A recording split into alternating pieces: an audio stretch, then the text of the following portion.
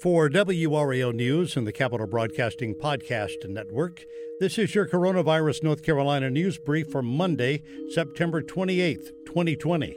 I'm David Crabtree. Some students went back for in-person classes today, and by the end of the week, North Carolina could enter its next phase of reopening.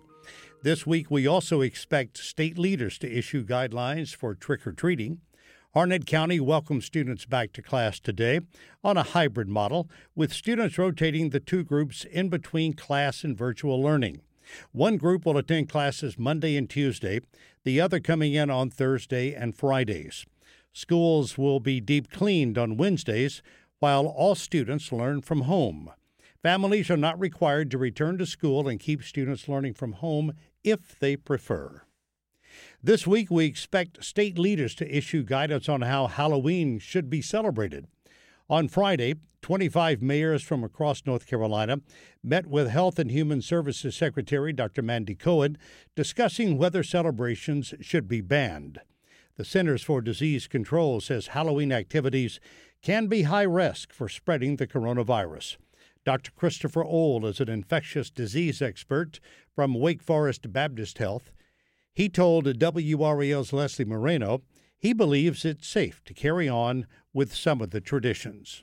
99.9% of the time, I agree with the CDC. This time, I think I'm going to break with them. I think there's a way to do Halloween safely, and you just have to think about it. And it's the same principles we use for everything else. Keep your distance, stay masked, and hand hygiene frequently. I think if you do that, I think that Halloween can be done safely and our kids can have a little bit of a break. This week, we expect to get the official green light from the governor to move into the state's next phase of reopening, initially scheduled to take effect Friday, October 2nd. The easing of restrictions would allow concerts, events, and sporting venues to begin welcoming patrons back with capacity capped at 7%. And Friday, the state's largest insurer provider announced plans to provide customers with up to $500 to help with expenses brought on as a result of the pandemic. Blue Cross Blue Shield will issue the preloaded debit cards with a balance ranging from $100 to $500. They will be sent in the mail between October 19th and November 7th, depending on what plan the customer has.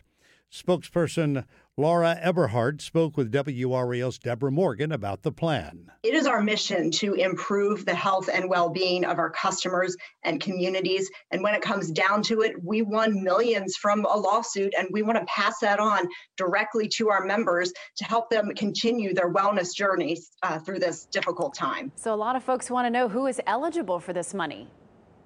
So if you are an individual under 65 member, so if you are enrolled in that, you buy through the ACA, you're eligible. And also fully insured employer plan members are eligible for this. So this equates to about 600,000 subscribers or households throughout North Carolina. This has been your Coronavirus North Carolina News Brief for Monday, September 28th, 2020. I'm David Crabtree.